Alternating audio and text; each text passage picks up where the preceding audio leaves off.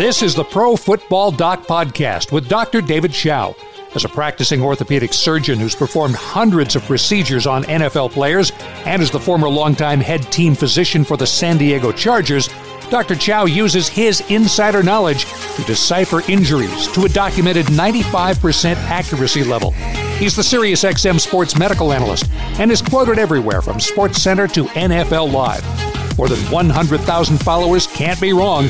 Following him on Twitter, looking for his instant insights on injuries during games. Now, Dr. David Chao, the Pro Football Doc. Welcome to another Pro Football Doc podcast. We're in the midst of playoffs now. Wild card round is over, headed towards the divisional round. Lots and lots to talk about, and a special guest as well, Brian Westbrook, coming in to join us. But in the meantime, let's bring in our producer, Greg Peterson. Welcome to the show, Greg. Dr. Chao, great to be with you. Happy new decade from our podcast last week.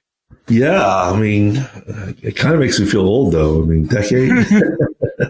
Not for you. Don't worry. I'm 26, and now I'm feeling old because it's like, man, it's been a whole decade. Well, let me tell you, as the old guy in the room, you just started to hit the first doldrums. Because let me tell you, every birthday in your life is really fairly significant, right? 16, 17, 18, last year, 19, 20, 21's obviously big. And then even 22, 25. But once you hit 26, there's no difference between 26, 27, 28. Maybe 29 seems impactful because you're going to be 30. Obviously, 30 is a big deal. And then after 30, you have a whole decade of inconsequential birthdays. Before you get over the hump. Yeah, well, look at you, over the hump at 40. I mean, can we say over the hump at 50? My dad got a shirt for his 40th birthday that said he was over the hump, so that always stuck with me. Yeah, well, there you go. Well, you're in the inconsequential birthday era, so welcome. Well, the first segment here, we do have a couple of things, lots of things to talk about. We'll address is Carson Wentz injury prone. I see that on the internet a lot. We'll address the issue of informed consent. Zach Ertz playing, J.J. Watt playing, a couple other things as well. We'll address Tua, etc. A couple of quick things. Tua obviously has turned pro, and we'll talk about that as well in our potpourri section. We'll talk about cracked helmets and even get in Harvard there. Well, actually, let's just do it now. First of all, Harvard, quite a game. Titans beat the Patriots. Mike Vrabel beating Bill Belichick. Vrabel giving Belichick a taste of his own medicine with that timeout scenario, just over 5 minutes, running out all that clock. I thought that was pretty cool. One of the cooler moments of the whole thing. But another unseen thing is Tennessee Titans tight end Anthony Firkser with the touchdown. Harvard guy, my guy, Crimson guy, touchdown, and local boy makes good. I mean, I'm sure when he was going to school, Patriots were the be-all. They're winning championships, winning Super Bowls. And he comes into New England and helps take him down. I thought that was kind of cool. Another interesting little observation. It didn't turn out to matter because Kirk Cousins came through. But I was a little bit eyebrow-raising about Dalvin Cook, first and goal, and he came out of the game and was out of the game for several plays with a cracked helmet. Yeah, there are multiple helmets on the sidelines. I get you got to refit the bladder and some other things, but number one, couldn't you just borrow someone's helmet? Number two, is it worth potentially calling a timeout? I don't know. Number three, if you cracked your helmet, I didn't see that he got a concussion check or a mandatory concussion check. Is it worthwhile in that situation, maybe just to take a knee? You're going to be out one play anyways, instead of being out 3 or 4. Sit out on the field, take a knee. It's not illegal. Let them come out and check you. Tell them you got a cracked helmet. Get a new helmet going. Go to the sideline. Get checked out quickly for one play and then return. But I don't know. I just thought that was an interesting sequence. In the end, it didn't matter. But it is interesting that you had a player with a cracked helmet, and it was reported that way. And even all the concussion spotters and the red hats and everything else, I'm not aware that he got a concussion checker screen with the cracked helmet. At least it wasn't reported. Anyways, let's get into some of our bigger topics. Tua has declared for the NFL draft. Apparently his hip checkup things have been good. But Greg, we talked about it some on this podcast. I used Tua's own words, money lost is money lost, when he thought about maybe going back to school since he might be dropping in the draft. First of all, even if he is dropping in the draft, it was always my impression that he should declare. The main reason is, heck, if you go back to school and you get hurt again, it will be 4 surgeries in 2.5 years, potentially. So that's not good. Remember, he had the 2 ankle surgeries and then this hip issue. Number 2, why not rehab or go on the NFL's dime? Number 3, even if you don't get the money that you want or aren't drafted as high as you want, you need to start burning the clock. First round draft pick is a 5-year contract. Second round is a 4-year contract. And the prices and your payments and your salary is relatively slotted and fixed. How you get the big money is the second contract, the generational money, knowing that he's going to get post-traumatic arthritis in his hip. That's a fact. How quickly is the question? If you have a limited number of miles on your car or on your tires, you going to keep driving friends for free, or do you want to start signing up for Uber and getting paid? Right? I mean, you might as well get paid and start burning clock, get to the second contract more quickly, etc. And he has declared, so that's good. I think good for him. Normally, I'm a big stay in school guy, but in this case, I think he needed to declare. The other thing is, and we've talked about this too, Greg, decades ago, really sound old, over a decade ago, GMs would say, hey, if we draft this guy in the first round, can he be our left tackle for the next 12, 15 years? Let me tell you, at the beginning of this last decade, it's changed. In 2010 and 11, it was, can this player get through the first contract? And if this player can get through the first contract, we can draft him. The GMs don't have the long-range vision anymore. I mean, no one's around for that long anymore. The advantage is the cheaper salary in the first 4 or 5 years before you really have to pay him. So GMs are much more concerned about 4 and 5 years as opposed to 10, 12, or 15. I don't believe Tua's going to drop that far. I think as long as he doesn't have AVN, which I think it will be clear he doesn't, I don't think he's going to throw at combines, but then again, or work out. But then again, most top draft picks don't. But I'm confident he's still going in the first half of the first round, and maybe even top 10. I've been seeing a lot of mock drafts, and they've been having him slotted as such. And I'm right there with you. Just take a look at some of these teams that have made the Super Bowl recently. Russell Wilson made it twice under his first contract with the Seattle Seahawks. Jared Goff last year, first contract, because he saved so much money, because after a quarterback performs well, you have to pay them $20+ million a year. Yeah, and obviously Goff sort of was on first contract. He got his extension. So, but yeah, I mean, it's a quarterback league, right? And so there's a premium on quarterbacks. They always go higher than if you go by the best available talent. The quarterback always jumps up from where his talent is. And Tua's talented. And I don't downgrade him for his ankle surgeries. The hip, everyone will take a look at. But there's some interesting stuff out there. Here's what will happen. This is the dirty pool that's kind of played. If a team wants Tua, they'll start putting out flyers that say their doctors think he's injured, that he's got a hip problem. To try, look, if a team's at 12 and wants Tua, and I have no idea who's at 12, I just may pick that number out of the air, and they want Tua, they might start saying, well, we think there's a problem with his hip. Or let's say the Dolphins, who've been long rumored to want Tua and need a quarterback, instead of spending the first of 3 round picks on Tua, maybe they start saying, I don't know, Tua's hip, I don't know, we don't think we're going to take him. And to be able to take Tua with the second pick of the first round. Who knows? So the bottom line is, I can tell you this, as a former team doctor, when I was in the NFL, there could have been as many media reports out there in the world, but I would never listen to them. Most of the times I would never read them. Even if I saw them for fun, I wouldn't listen to them. I mean, I got to examine the player, look at his x-rays, look at his MRI. I mean, that's way better than any media report. Heck, players all the time came in with their doctor's notes. I would read them out of curiosity and for fun, but they always said the guy's fine. Because why would you present a reference, and a doctor's note is essentially a reference? Greg, if you were going to a job interview, are you going to present a written reference that says you're not that good and you don't show up on time?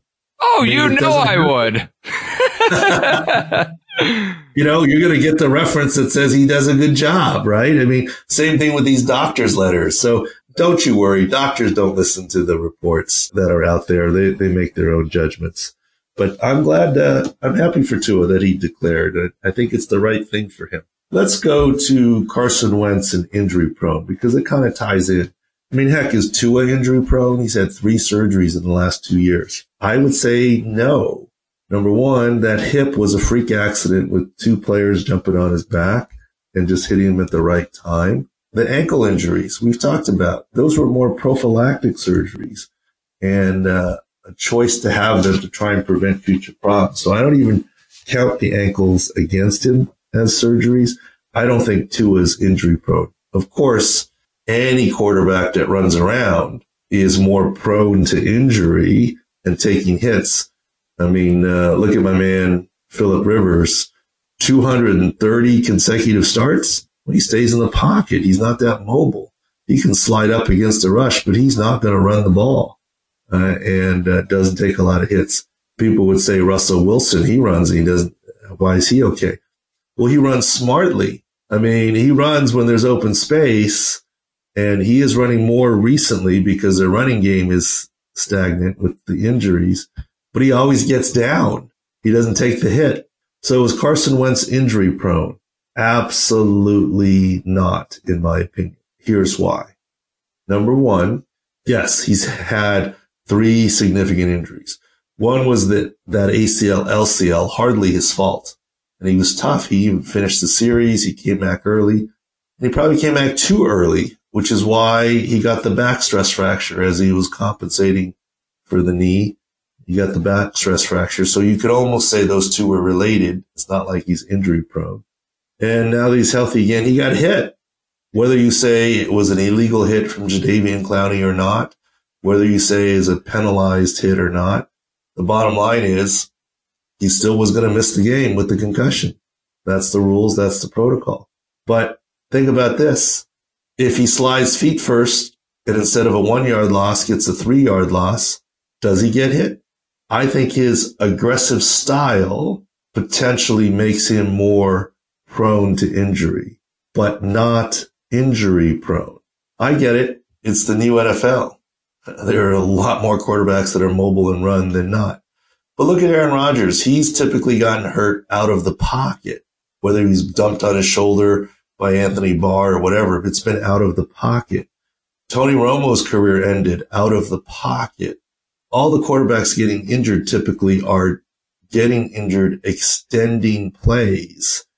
And that's where there's more danger. All the protections are in the pocket. And if you even go by what the referee said, whether you agree with the referee or not, he was a runner and it was incidental helmet contact. And he even said the protections go away once you're a runner. So once protections went away, and because he's aggressive, and that's kind of why he's successful, he's aggressive. So I don't know that you can completely curtail it. But my answer is he is not in any way, shape, or form injury prone. But he might be more prone to injury when he's aggressive, extending plays, and running the ball. That's just true for everyone. Anyways, penalty or not, he was still going to be out of the game, and that was too bad. We'll ask our next guest about that, Brian Westbrook, and some of Eagles' insight next. But it was a bad sign that he went to the blue tent and had to go to the locker room. If you're good to go, you can get cleared in the blue tent. And once you get sent to the locker room, that's a sign that you need further evaluation. I would much rather have a guy who goes straight to the locker room. A guy who goes straight to the locker room has a much better chance of coming back than a guy who made a pit stop in the blue tent for head injury and then goes to the locker room. And sure enough, Wentz did not return. And a lot was made that, oh my gosh, maybe it's really bad. His wife was called down. Well, that was a sure sign that he wasn't coming back once you call in the wife. And some other people said, why didn't he come back and stand on the sidelines with his teammates? You can't. You're not allowed to. Once you're ruled out from concussion, you are not allowed to do so. One other thing, Greg, that I thought was interesting with the ProFootballDoc.com effort, got some guys working, and at least one of the guys who does some gambling in game legally, etc. He was telling me that when the game was 3-3, Seahawks versus the Eagles, and Wentz was in the locker room, the in-game line was -3.5. We put out at profootballdoc.com, and then 5 minutes later put out on Twitter that Wentz is not coming back based on what I see in the time. And within 4 minutes of putting it out on Twitter, the in-game line, the score was still 3-3. The ball movement wasn't any different. Nobody was in the red zone. The line changed to -7 within 4 minutes. In-game. You're a line mover, Dr. Chao. I love it. Well, in-game lines are easier to move, obviously, but yeah, we've seen that before, the line move. But ultimately, this injury information is going to become more and more important as more and more people play in-game with some of these key injuries, right? I mean, in the end, admittedly, whether you took the Seahawks at -3.5 or you took the Seahawks at -7, you would have still covered, right? You're a gambler, Greg. I mean, what is 3.5 points in game worth? It's worth quite a bit, especially with key numbers, because when you go from having to lay a little bit over a field goal to that full touchdown, that is so critical. Yeah, but we'll keep playing with that. That's just an aside. The main topic here, and I don't want to run too long here, is informed consent. I hope everyone saw I was not critical of the Eagles or Zach Ertz for playing with the kidney issue. If anything, I was critical of the spin saying that they were being cautious. I don't believe they were being cautious. 2 weeks from any size kidney laceration playing is not cautious. It's edgy. I'm not saying it's dumb. I'm not saying it's wrong. I'm saying it's not cautious. Why? Because if you're a high school player or a college player and you have any tiny kidney laceration, you're ruled out for minimum a month. You're not playing in 2 weeks. Zach Ertz got cleared and he played in 2 weeks. I don't think there's anything wrong with that. As long as he understood what the risks were, which I think he did, it's called informed consent. But it's not cautious. It's the NFL. It's edgy. J.J. Watt was not cautious. The Houston Texans doctors, who I love and I think do a great job, were not cautious. They were edgy in letting J.J. Watt play a little over 2 months from his pec tendon repair. And it paid off. He made a key sack that started the turnaround, I think, for the Texans. There was the okie doke, right? He's going to play a limited number of plays. The first series, he plays 1 play out of 6. The next defensive series, 2 plays out of 8. And then all of a sudden he finishes with like 50 some out of 80 because they needed him. And he did well. He wasn't 100%, but 80% J.J. Watt is pretty good. But that's called informed consent. There's nothing wrong with it. I was never critical of Zach Ertz. I get it. People are going to say, oh, it's a kidney. But he wasn't going to die. He could have bled, and he could have maybe a 1% chance of losing a kidney and being done with the NFL. But I actually watched the game with a former NFL player, and he was saying, what's Ertz doing playing with his kidney? That's stupid. And I said, what do you mean? He goes, yeah, I would never do that. I said, okay, what if the doctors told you that you didn't have a chance of dying? Although, I mean, heck, you could die in a car accident to or from the stadium. You weren't going to die. You had a 1% chance of losing your kidney, which means your football career would be done. And a 10% or 15% chance of causing further bleeding by taking a hit and making the kidney worse, which just would mean you're out for the rest of the playoffs. What would you do? Took him a half second to say, I'm playing. And so I get why people are more worried about the kidney, but I'm not critical of what the Eagles decided. I'm not critical of what J.J. Watt decided to do, what Quan Alexander's about to do. I did it myself. If you go back to the Phillip Rivers analogy and go back and listen to the Phillip Rivers podcast that we had on there, we talked about it. I mean, he had a torn ACL 6 days from an e-scope, and he said he wanted to play.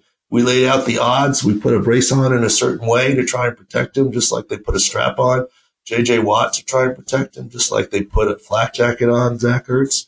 We gave him the risks, and he decided to play. So in no way am I critical of the Eagles, because if I were, I'd be criticizing myself for being edgy with Phillip Rivers. So it's all about informed consent. And by the way, Greg, I was told, and I was kind of flattered by this, because I probably did get a little grief, and there was some eyebrows raised by other doctors in the NFL when they heard what I did. Let me tell you, when that next year at the Combines, everyone came up to me and said, what happened there? What was the real story? Did you really let him play with that? What was your thinking? And so I probably was edgier, but I didn't drive the edginess. It was the player that drove it. Apparently, J.J. Watt was told, I tweeted this, but I'll do the real version. I won't do the edited down version. On Twitter, I said, heck, but I'll do the real version. But apparently, J.J. Watt was told about Phillip Rivers' situation and said, look, this is what Rivers did. This is why this is dangerous. And this is risky. And he wanted to do it. Yours is a similar situation, and this is your risk, etc. And J.J. Watt's response, and I think everyone heard him say, look, yeah, I understand there's a risk I could re-tear. There's a risk I could repair it again and not be as strong, but I was willing to take the risk. But J.J. Watt, upon hearing the Rivers example, I was told, said, fuck yes. It's our bodies. It's our careers. Explain everything to us and let us decide. As long as I'm not going to die, let us decide. That's paraphrasing, kind of, but that's where I stand on the informed consent thing. Look, we've said this before, Greg. Riding a motorcycle is not illegal. Everyone will tell you riding a motorcycle is more dangerous than driving in a car. Yes, you could get injured riding in a car, driving in a car, and even die. Yes, you can get hurt on a motorcycle, but statistics will tell you riding a motorcycle is more dangerous than driving in a car. But it's not illegal. To me, it's all about informed consent. As long as Zach Ertz, J.J. Watt, and Phillip Rivers were told about all the consequences, ups and downsides of everything, and they understood it, I think it's reasonable. Now, if the percentages were different, if it were a 1% chance of dying and a 10% chance of losing your kidney, I would expect the doctors to step forward and say, Zach Ertz, you cannot play. He had 2 rib fractures and a rib cartilage fracture, so really 3 ribs fractured. But he got through the game, it seems like, and good for him, although they're not moving on. I'm sure he has no regrets. All right, next up here after the break, we're going to bring in Brian Westbrook. I mean, obviously, Greg, I don't have the greatest planning. I mean, it'd be even better if the Eagles had won and you brought in Brian, but I still think it would be interesting to hear from him. So let's take a break, and we'll come back for segment 2, our guest segment of the Pro Football Doc Podcast.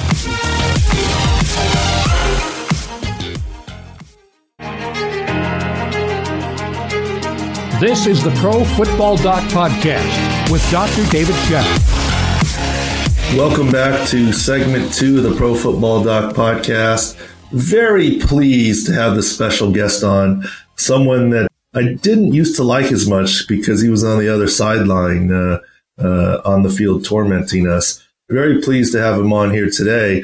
My only issue is I've mistimed this. The Eagles didn't win. In any case, welcome to the show, Brian Westbrook. Thank you so much, Doc, for having me. I appreciate it. And you're right. You did mistime this doggone podcast. The Eagles, they did not win yesterday, unfortunately. And they had an awful lot of injuries to deal with. So I'm sure you were busy trying to figure out throughout the season exactly what was going on in Philadelphia. Among the worst, the Eagles. Well, as far as if Carson Wentz doesn't take that hit from Jadeveon Clowney, is it a different game? Well, there's no doubt about it. It certainly is a different game. I don't know that I still would have had the Eagles winning the game, even though he was there. In fact, I picked against him. I picked the Seahawks because I thought they had more experience and I thought they were a better football team. But it is a different game with Carson Wentz in the game. And I think he's proven over the last month of football that he has the ability to get the group of guys that he has around him, many of which were on the practice squad and, on the streets for the most part, to play well for him. And so I think it would have been a different game. And unfortunately, he wasn't able to finish that deal. Yeah, the old man did pretty well, at least by the numbers. But obviously, he's not the same player as Carson. And I kind of got a little bit of a chuckle out of all the people saying, it should have been a penalty on Clowney. Penalty or not, he's still out of the game, right? I mean, right. It doesn't change anything. You know, it's funny. So I do a bunch of radio. I have a couple shows in Philly, of course. And, a lot of people in Philly, they get upset when you don't agree with them. I thought I didn't think it was a dirty hit at all. I thought it was it was an attempt at a tackle. I thought that I think he should have been penalized, quite honestly. But other than that, that's football. This is how the game is played these days. It's football. He tried to make a play. I've seen much, much worse not be called. And so because of that, I just thought that you continue to play on. And, of course, it's unfortunate when a guy gets knocked out of the game because of a hit. But that is part of the game, and I've seen those types of hits happen plenty of times in the past. Yeah, I mean, whether it's penalized, whether it's dirty, and you say penalty but not dirty.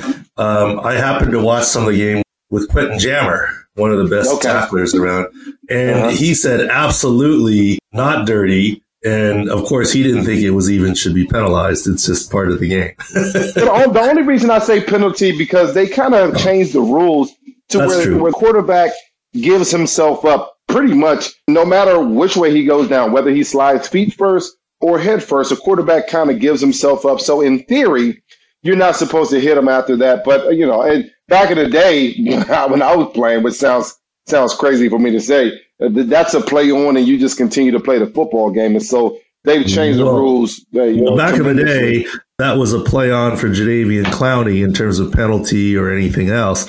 But that was also a play on for Carson Wentz. Exactly. That is true. That is true. He gets up and keeps on playing. You're right about that. I mean, we just did a podcast here last week about the changes across the decade. Think about this. 10 years ago, that was a play on. A decade ago, nobody self-reported a concussion. A decade ago, we didn't know what CTE meant in the vernacular, right? I mean, so a lot has changed in terms of look, back in the day for you, and you're recent still. If you took a good hit and saw some stars, you go, ooh, that's a good one. Shake it off, right? Nowadays, it's a concussion evaluation and different, and it's totally different in terms of what's going on there. So that certainly is interesting. You did mention something about Eagles fans, and I get my share of grief from Eagles fans because they're passionate, right? I got some, it's a podcast. I guess I can say it. I got some shut the fuck ups about my Zach Ertz opinions. I mean, why are you being so negative? I didn't take it as negative, Ryan. I was saying if you have a kidney laceration, no matter how small, in 2 weeks, if you're a high school football player or a college football player, there's no doctor in the country that will clear you. This is the NFL. Informed consent. It's possible that he could get cleared to play. And some of the Eagles fans got on me for that. I think that's just being honest. Well, no, I absolutely agree with you. Listen, I mean, this is just from a player's perspective.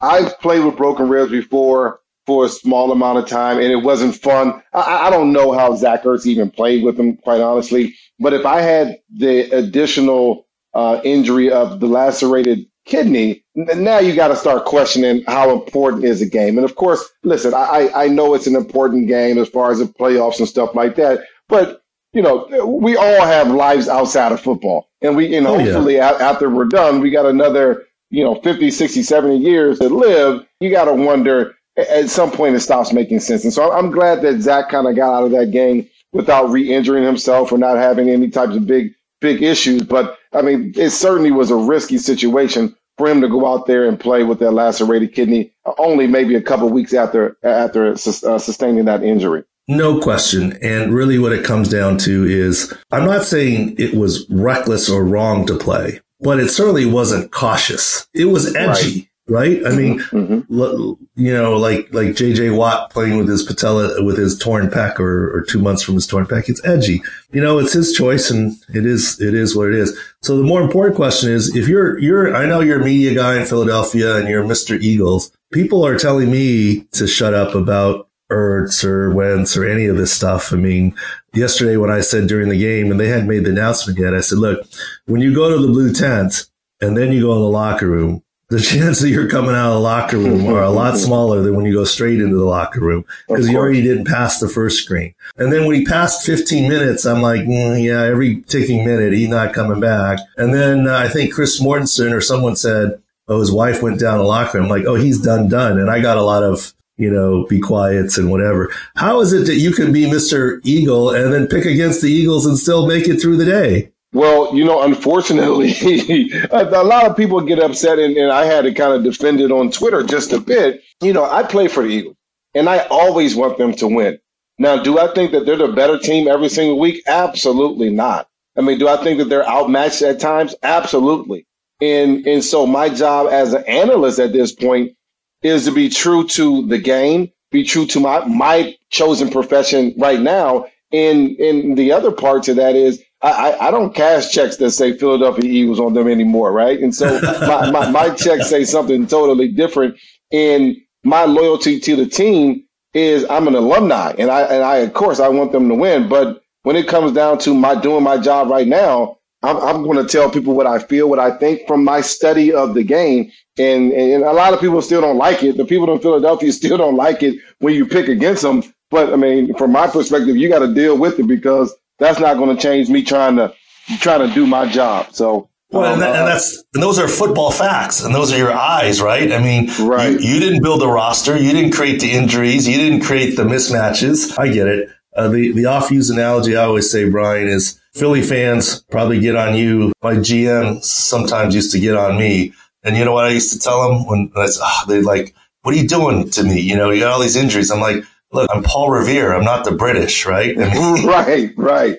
I'm not creating the injuries. I'm just here to inform you. You didn't build the roster. You didn't create the injuries. You didn't give Jordan Howard his stinger. I mean, you're just saying that's right. They're shorthanded. Speaking of which, what was this rumor is true? Jordan Howard, A, he wore a Westbrook jersey. Tell me about that. And B, what happened to Jordan Howard? He was active the last 2 weeks, but didn't do anything. Well, I don't know. I don't know if there was any truth to that rumor about him wearing my jersey. I did not see that. So if he did, I would appreciate that, and I'm grateful for that. But you talk about the last couple of weeks, and what has happened, and it happens across the NFL every single year, that when a guy gets injured, that's going to give someone else an opportunity. And what has happened was early on in the season, Miles Sanders was the starter, and he just didn't play well. He played like a rookie. He wasn't patient. He lacked vision. He couldn't set up his blocks. He couldn't make people miss in space. And Jordan Howard came in, and he played well. And the Eagles were doing everything they could to make sure that Jordan Howard was getting as many reps and as many touches as he could. And at that point, that's when Jordan Howard got hurt. And then from that point on, Miles Sanders, as a rookie running back, developed into one of the better running backs in the NFL. He played really, really well. And then the last couple of weeks, Boston Scott played well. And so now you get towards the end of the season, week 17 of the season, Jordan Howard is supposedly able to come back and play with that shoulder. And they're saying, well, why would we mess up our lineup now? Why would we mess up our rotation when our two young running backs have been playing really well? We don't want to, kind of, if it's not broke, don't fix it type of thing. And the Eagles just went with the hot hands. And I completely understand that. And who knows what type of shape Jordan Howard was in after being out for a couple months of football. No one really knows. But the truth is that he wouldn't have played anyway because Miles Sanders and Boston Scott have been playing so well recently.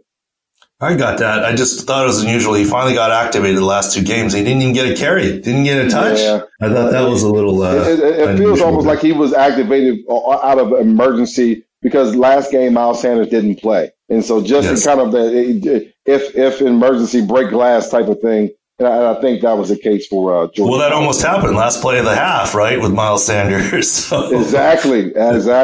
Right. Good. Since this is a medical podcast, let's get to some medical things here.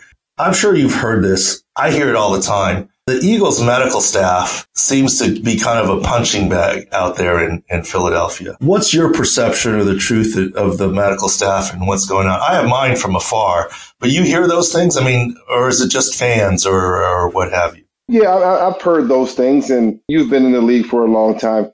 The medical staff, I mean, it's kind of a thankless job. I mean, no matter when a guy comes back, he was out too long. And if you're looking out for the safety of your players and making sure that they're healthy, you're getting punched in the face by the coaches because no matter how long it takes you to get them back, they were gone too long. And so it's one of those things where in this game, period, it's almost impossible for everyone to be healthy all the time. And so throughout the week, the medical staff is constantly just trying to put guys back together. And I think the staff in Philadelphia, they've been dealt. Deshaun Jackson has had injuries. He decided not to get surgery, hernia surgery. Then later on in the season, he got surgery, so he never came back. Nelson Aguilar got hurt later on in the season, and he just seemed to miss a bunch of different games. Alshon is dealing with injuries. He's out for the year. And so they've been a punching bag recently because people just don't have confidence in them. Almost immediately after winning the Super Bowl, they fired their head trainer and all of their doctors there. And so until you have been there for a long time and have built up some credibility with the players, the coaches, and the fans, you're an easy target. And I think that's what's happened to the people in Philadelphia. Yeah, and the Eagles certainly had their injuries, defensive injuries early in the season, especially in the secondary. And then later in the season was all the offensive side. The right side of the offensive line was out. Three wide receivers were out, 2 running backs, Zach Ertz, and then the quarterback, right? But I think you did hit on something there. To me, it's a hard job. And when you're young, whether you're young in the NFL or young in the medical portion of it, it's a hard job. See if you can get this question right. I've asked this on the podcast before. Name the only job, Brian, on Sundays in the NFL that requires no previous football experience. Chain gang, equipment guys, coaches, players, referees, you name it. That requires no previous football experience. Correct. The only job in the NFL. Well, I wouldn't say that's a job, though. I like that answer, but that's not necessarily a job, right? I mean, I got money. You know what it is? It's team doctor. Team doctor. Wow. That is true. Because you could be a great doctor, a great surgeon, but your feet have never been on the grass. You could be a great sports medicine, right? I mean, that sideline's it's different, right? It's fast. It's different. I'm not calling out the experience of any doctors, but I've known plenty of NFL doctors whose first time covering a football game on the sideline was in the NFL. And the speed of the game is fast. And the nuances of the NFL is hard. And so I think where part of the Eagles get a bad rap, look, first of all, they've changed doctors. They haven't been the same doctors. They've changed a couple times. First of all, what's unheard of to me, and I'm not saying it's wrong, I'm just saying it's unheard of, is you win the Super Bowl and you fire your both longtime orthopedist and primary care doctor after you win the Super Bowl. That's happy times usually, right? I mean, you had some success. And what did the Eagles do? This is just an observation. Brian, would any NFL team ever go into a season with a first-time starting quarterback, a first-time quarterback coach, and a first-time offensive coordinator? Would that ever happen? Probably not. No. Okay. But the Eagles went into their post-Super Bowl season with a first-time head athletic trainer, a first-time team orthopedist, and a first-time NFL primary care doctor. It's hard to even cover for each other in some ways. Not that they did a bad job and not that they're whatever, but there's something to speak out of experience, right? Of how to handle things and what to do. Experience in life absolutely is the best teacher. And the more that you've experienced, the better in the situation. I mean, just imagine from a doctor's perspective, trainers as well.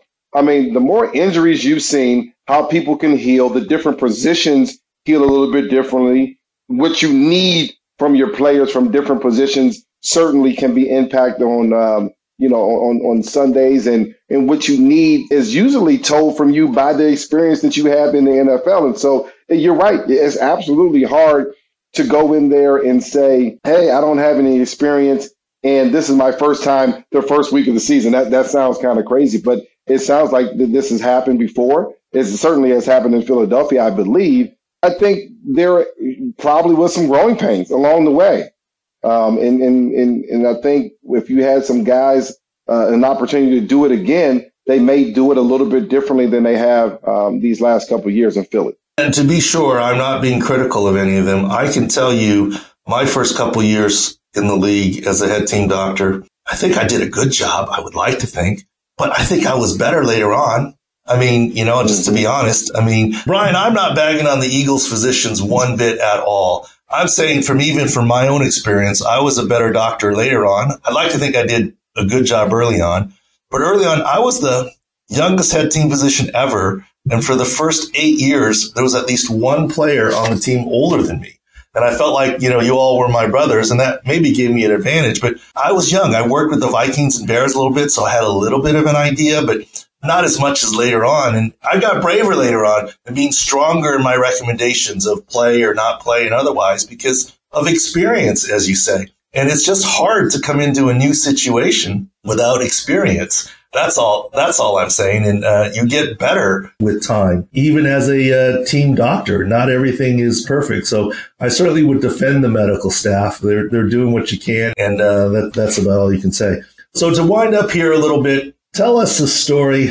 I wish I could play the game like you and Adam Lefkoe do and draw a card out and whatever. I'm just not that creative. So give me your most unusual injury story or the hardest injury or something that injury related that people wouldn't know, or a take on that, since this is an injury podcast. Well, the most significant injury that I had throughout my playing career, now this didn't happen in the NFL, but in 1996, I tore my ACL. So I was one of the, I was highly recruited in my junior year of high school. And going into my senior year, I stepped in a groundhog hole and partially tore my ACL. And so because it was my senior year, I had to kind of weigh like, okay, well, what the heck do? You have no tape. This is your year that you get an opportunity to put a highlight film together so that you can show to coaches and basically try to get a scholarship. And at that point, I had no tape. It was during the summertime. And so what we decided to do was for me to scope it, for them to kind of clean it out and shave down my ACL just a bit, and then go out there, work on the swelling, strengthen my quad muscles, my leg muscles, my glutes, all of that, calves as well, and go out there and play.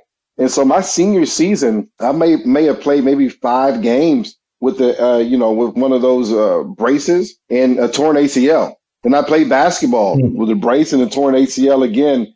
And it was because of that, my ability to go play basketball, the coaches at Villanova said, okay, well, we'll take a flyer on you. We'll take a chance. So we see you can move and everything like that. And so I went and played my first 2 years at Villanova with no problems. My first year, I played with the brace. My second year, I did not play with the brace. Going into my third year, I tore my cartilage, my meniscus, and they tried to repair that. And that did not take. And, because there's not a lot of blood flow there in the meniscus. And because that did not take, it became August. My knee continued to swell up over and over and over. And they were like, listen, we got to go in here and fix this meniscus. But while we're in there, we might as well completely repair your ACL. And so my junior year in college, I didn't play at all. I redshirted. And because they went in and repaired my, I think they ended up taking out my meniscus probably for the most part. And they repaired my ACL while they were in there. And so, a lot of people were wondering how I got to Villanova. That's how I got to Villanova. But also, I had to deal with, kind of return that ACL, but also messing up that meniscus a little bit there. I was able to play, but it was after a year of rehab. Gotcha. So my 2 takeaways from that, Brian, are, first of all, you're the original Phillip Rivers playing through an ACL tear. Remember I was involved in his AFC Championship game. And that was quarterback, which is easier than running back. So you're the original there. The second part I would say is, see, even your doctor's there. It's not cookie cutter. You have a partial tear, you have a tear, this is what happens. It's not cookie cutter. Because you were a senior, because of this, they sort of were a little edgier here, wear a brace, and then keep playing. It worked out. That's kind of what they did with Zach Ertz. I get kidney makes more people more anxious, but I always say it's about customizing care. You don't treat the high school player the same as you do a NFL player. You don't treat every NFL player the same. It depends on the position, depends on the point of their career, early, late, early, week 1, week 17, right? I mean, depends on the type of running back that they are, right? Are they ACL dependent or whatever? It's all about the art of medicine. Just like you don't run a draw play the same way every time, right? I mean, exactly. Depending on who you're playing against and who your blockers are and what the situation in the game and the score is, you approach it a little bit differently. That's one of the take-home message of this. Brian, we could talk for a lot longer, but I promised you 15 minutes or so. I really appreciate it. I apologize for my mistiming. I should have done it a week earlier, or maybe your Eagles should have won, and then we would all be happier here. That would have made my Monday a lot happier, I'll tell you that. All right. Well, Brian, thank you very much for coming on. I appreciate the time, and anything I can do for you, you let me know. I appreciate you. Anything else you want to talk about or plug before we go? No, I mean, I just appreciate you having me on. Of course, I always try to plug my website, bwestbrook.com. That's bwestbrook.com. We have all the information about my foundation where we're trying to help as many kids in the Maryland and D.C. and Philadelphia and New York area as we try to empower them and show them the right way to be successful in this world. And so I certainly appreciate your time, Doc. And I'm going to be calling you soon because I need to find out about these injuries as soon as they happen. And I know you're watching them all. And I appreciate you. Thank you so much. All right. Thank you, Brian. We'll take a quick break and we'll be back with the divisional round playoff rundown on the Pro Football Doc podcast.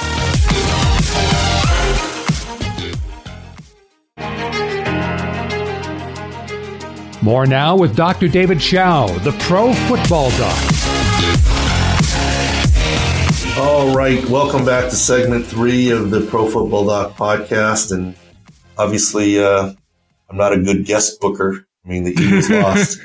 I had to ask someone ahead of time, and Brian was kind enough to say yes. So I went with it. I mean, I guess I should have asked Russell Wilson, but I didn't.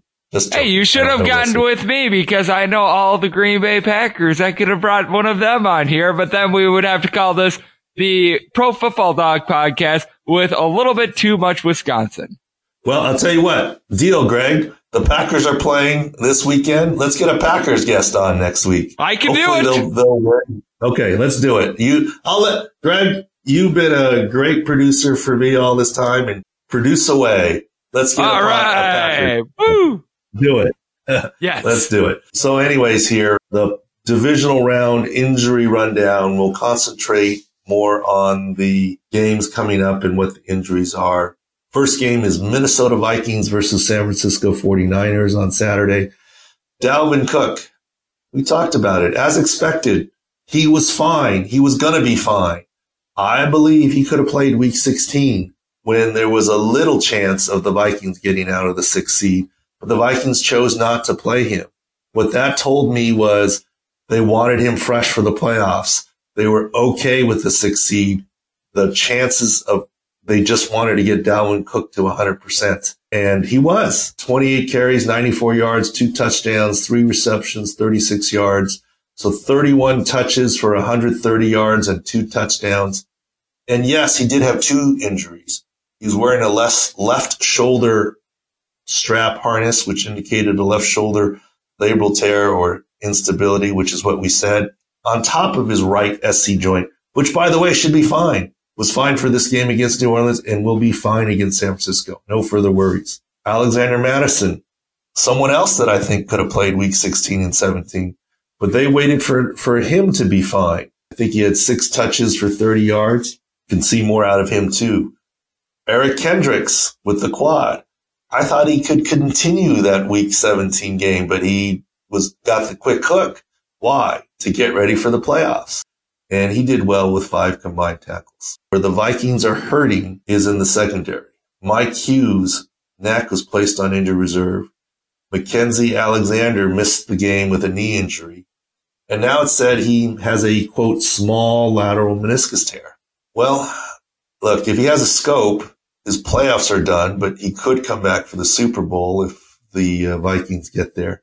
This one I'm a little curious on. I'm sure there are reasons. As I always say, from the inside, things always make sense. From the outside, if they don't. If you had a meniscus tear week 17 and you knew he wasn't going to play in the wild card round, why not just scope it after week 17? Then you might be okay for this divisional round, but if not, you'd be fine for the conference round. Right now, he's kind of up against it. Can he play this week? If he has a scope, his next 2 weeks are done. We'll see what happens with Mackenzie Alexander. But that's the Vikings' area of weakness to watch on their cornerbacks. The 49ers seem to be getting healthy. D Ford, I think, will be fine with that hamstring. I think he's been rested for this week coming up. Same for Jaquiski Tart. The ribs should be behind him. Even if there was a little lung issue, the ribs, he will be 100%. Ford and Tart. Quan Alexander won't be 100%. He hurt his pec, tore his pec 4 days after J.J. Watt. And so he's getting an extra 11 days from J.J. Watt because he's got the extra week plus the 4 days. But it is harder to play linebacker with a pec tear because there's a lot more reaching, grasping, and wrapping up that you need to do. J.J. Watt, with his speed rush, bull rush, can shoulder guys, working in more confined space. So it is a little harder for Quan Alexander to play. And no offense to Quan, he's a really good player, but he's not defensive player of the year caliber like J.J. Watt has been. So, 80% of J.J. Watt's pretty darn good. 80% of Quan Alexander, I think he's still good, but not necessarily great. So we'll see if he's active. But San Francisco otherwise is pretty darn healthy. The second Saturday game, Titans versus the Ravens. Looking forward to this game. The Titans, Derrick Henry, all this hamstring concern, and he's been fine. He's been able to deal with it. He's a beast there. The last two games, week 17 and wildcard game, both essentially playoff games for the Titans. Must win to get in or must win to move on games with a hamstring issue. 66 attempts for 393 yards and 4 touchdowns. That's a pretty good 4-game haul, much less 2-game haul. So he's averaging 33 yards, 33 attempts, almost 200 yards and 2 touchdowns in the last 2 games. I think his hamstring is fine. No worries on Derrick Henry. Adoree Jackson's back. He missed a month with a foot issue and he played well. 4 passes defended. That's a big number, as well as 4 tackles. He should be fine. Jayon Brown, their linebacker, not so lucky. I think he dislocated his shoulder. It's funny, Greg, when I put out there, looks like a left shoulder dislocation reduced on the field, going to be hard to return. By the time I looked at the video and typed up the tweet, apparently in 2 plays, he was back already. And people were like, rough day. You don't know what you're talking about. I just left the tweet up there and he continued to play. And I think another handful of plays later, re-aggravated the shoulder and was out for good with the left shoulder. I did see that. Yeah. And that's why I make a policy of not deleting tweets. If I'm wrong, I'll leave it up wrong. And I'll take the hit, but I don't try and do that. And you got to remember, it's just video, right? I'm looking at the same video everyone else on TV is seeing. And unfortunately, it was correct, and he exited again. But let me tell you this. First-time shoulder dislocations, very hard to come back in a week as well. Not impossible, but hard. 2 weeks, Jayon Brown could be back, play with a shoulder harness. 1 week, tough. Not impossible, but tough. Adam Humphries did not play wide receiver. The Titans have some wide receiver issues. Adam Humphries' ankle didn't play. Don't know yet whether he'd be able to play this week. And wide receiver 3 and 5, Khalif Raymond and Cody Hollister did not play. So we'll have to keep an eye on the wide receivers positions for the Titans. Baltimore Ravens, really only one name. Earl Thomas is fine. Marquise Brown had lingering issues in the beginning of the year. He's fine. Mark Andrews, his ankle was rested up. He's going to be fine. Mark Ingram is the only one. I'm not so sure he's fine. I'm sure because it's the playoffs he's going to play, but I'm not sure he's going to be 100%. I'm not sure I buy this. He's going to fully practice this week. We'll have to see. Remember, there's a lot of, you can full practice and not be 100%. Full practice means you did everything in practice. You don't have to do everything at 100% speed to be listed as full practice. So there is some gamesmanship that can happen. Limited practice can mean anything from 1 play to 99% of the plays. Full practice just means you did everything and you could do everything, but it doesn't mean you had to do it at 100%. So keep an eye on Mark Ingram. That's the main issue and injury for Baltimore. Sunday's game, Texans versus Chiefs. That should be fun. We talked about J.J. Watt some already. Do I think he's going to play 50-some plays? No. I think that was an okey-doke aberration. I think he's going to be slotted to play 25, 30. He may get to 50, depending on the game. But I think it's going to be mostly in pass rush downs. That's where he's going to be most effective. Run defense, not so much. Here's where I was right on J.J. Watt, Greg, and here's where I was wrong. I was right on how he would be effective, that he wouldn't be able to wrap up and hard to keep linemen's hands from getting on him. And once they got on him, he'd be very hard to dislodge them. But I thought they would keep him at left defensive end so he could speed rush, have a healthy right arm to get the blocker off for him and speed rush to the outside. But he had a couple pretty good rushes from other spots, including the right side. Although he couldn't use his left arm as well to get the left tackle off of him, he did get a couple quarterback hits and pressures. And I think what I underestimated is J.J. Watt's speed.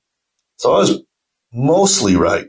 But J.J. Watt's speed, if you rush against a guy all game on the same side, can kind of get used to the speed. It's like seeing a guy throw 95 miles an hour. You're not going to hit him the first time, or 100. But if you keep seeing the pitch, you can speed things up and get there. By moving him, I think it was a new batter, a new hitter. It was a fastball to a new hitter.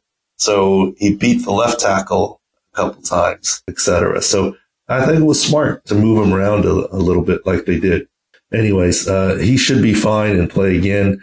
Will Fuller apparently is going to return to play with his groin and hamstring. I don't think he's the full complement of the route tree, mostly go routes still, but that's pretty much what he does. So that's good. Jonathan Joseph did not play with the hamstring. Don't know his status yet for this week. Although Bradley Roby did very well with his hamstring. 7 solos and tackles led the team. Hamstrings are hard for cornerbacks to play through. Jaleel Adai with an Achilles had 2 tackles, left the game briefly, returned. Hard to say. I think he'll still limp along and play. That's pretty much it for the Texans. For the Chiefs, Andrew Wiley, their left guard, has an ankle issue, which I do believe he will play through. And Juan Thornhill tore his ACL week 17, so he's done for the year and will not play. And finally, Seahawks versus Green Bay Packers. Seahawks continue to be banged up. Running back, no Chris Carson, no Rashad Penny, no CJ Prosise, all out for the year. Michael Kendricks has not been put on injured reserve, but he is headed there as soon as they need a roster spot. He tore his ACL the week before. Dwayne Brown missed the game, did not play, has a chance to return. Mike Iupati missed the game, did not play. 2 key offensive linemen that might be able to come back. A couple wide receivers, Jerron Brown and Malik Turner, did not play. Both might be able to play. At least one of them, I think, will. Ziggy answers the big question. Left the game with a neck issue, determined to be a stinger. Look at what he does in practice. If he's limited or not practicing, he won't play. If he's full practice and the stinger went away quickly, he will play. So if stingers don't go away within a few minutes or a couple hours, they linger. So watch this one. If he's back, that's good news. The Packers, your Packers, from which we will have a fantastic guest. Hey, Greg, it doesn't have to be Aaron Rodgers next week, but it's up to you. You know what? We will check Aaron Rodgers' schedule. I have him on speed dial, so I'll be able to tell you within the next couple hours. All right, sounds good. The Packers are relatively healthy. Jamal Williams with a shoulder issue inactive week 17. I think that's more of rest. I think he will be able to back up Aaron Jones and be fine. Brian Bulaga from his concussion. He's not cleared from the concussion protocol, but he is practicing. So how can that happen?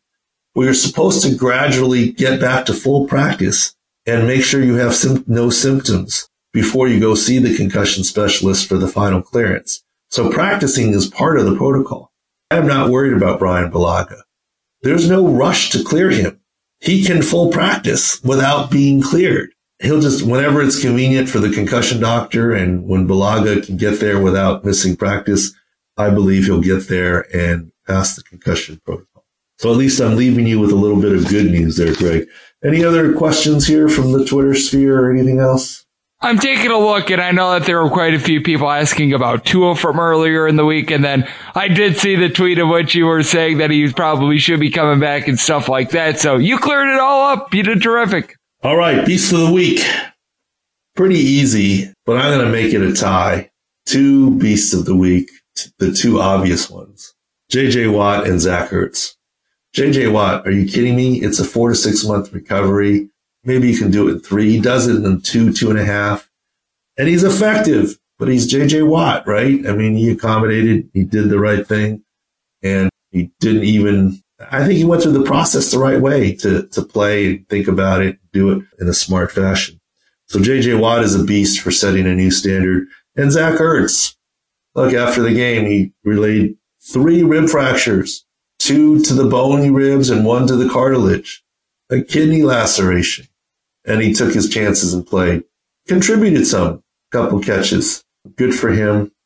Came out of it unscathed. But that's a beast to make the decision to play through 3 rib fractures and a kidney issue. So Zach Ertz and J.J. Watt, the beast of the week here. All right, that's it for the Pro Football Doc podcast this week. Looking forward to chatting again next week. I love these 2 games on Saturday and 2 on Sunday. I prefer it to a regular week. I don't know that my wife agrees. My wife said to me, and she goes, don't take this the wrong way. It was really very cute. The kids said they miss Daddy. They wish he was around the house more. Because normally I'm always around on Saturday, right? And I really wasn't as much this week. And she's like, don't take that the wrong way. It's nice that the kids watch you around. Probably is the subtle dig of how much longer are the playoffs going on? Well, I could tell her just one more week of Saturday and Sunday, right? And then the one final Saturday here. I'm looking forward to it. Thanks for listening. Pro Football Doc Podcast. Catch you all next week.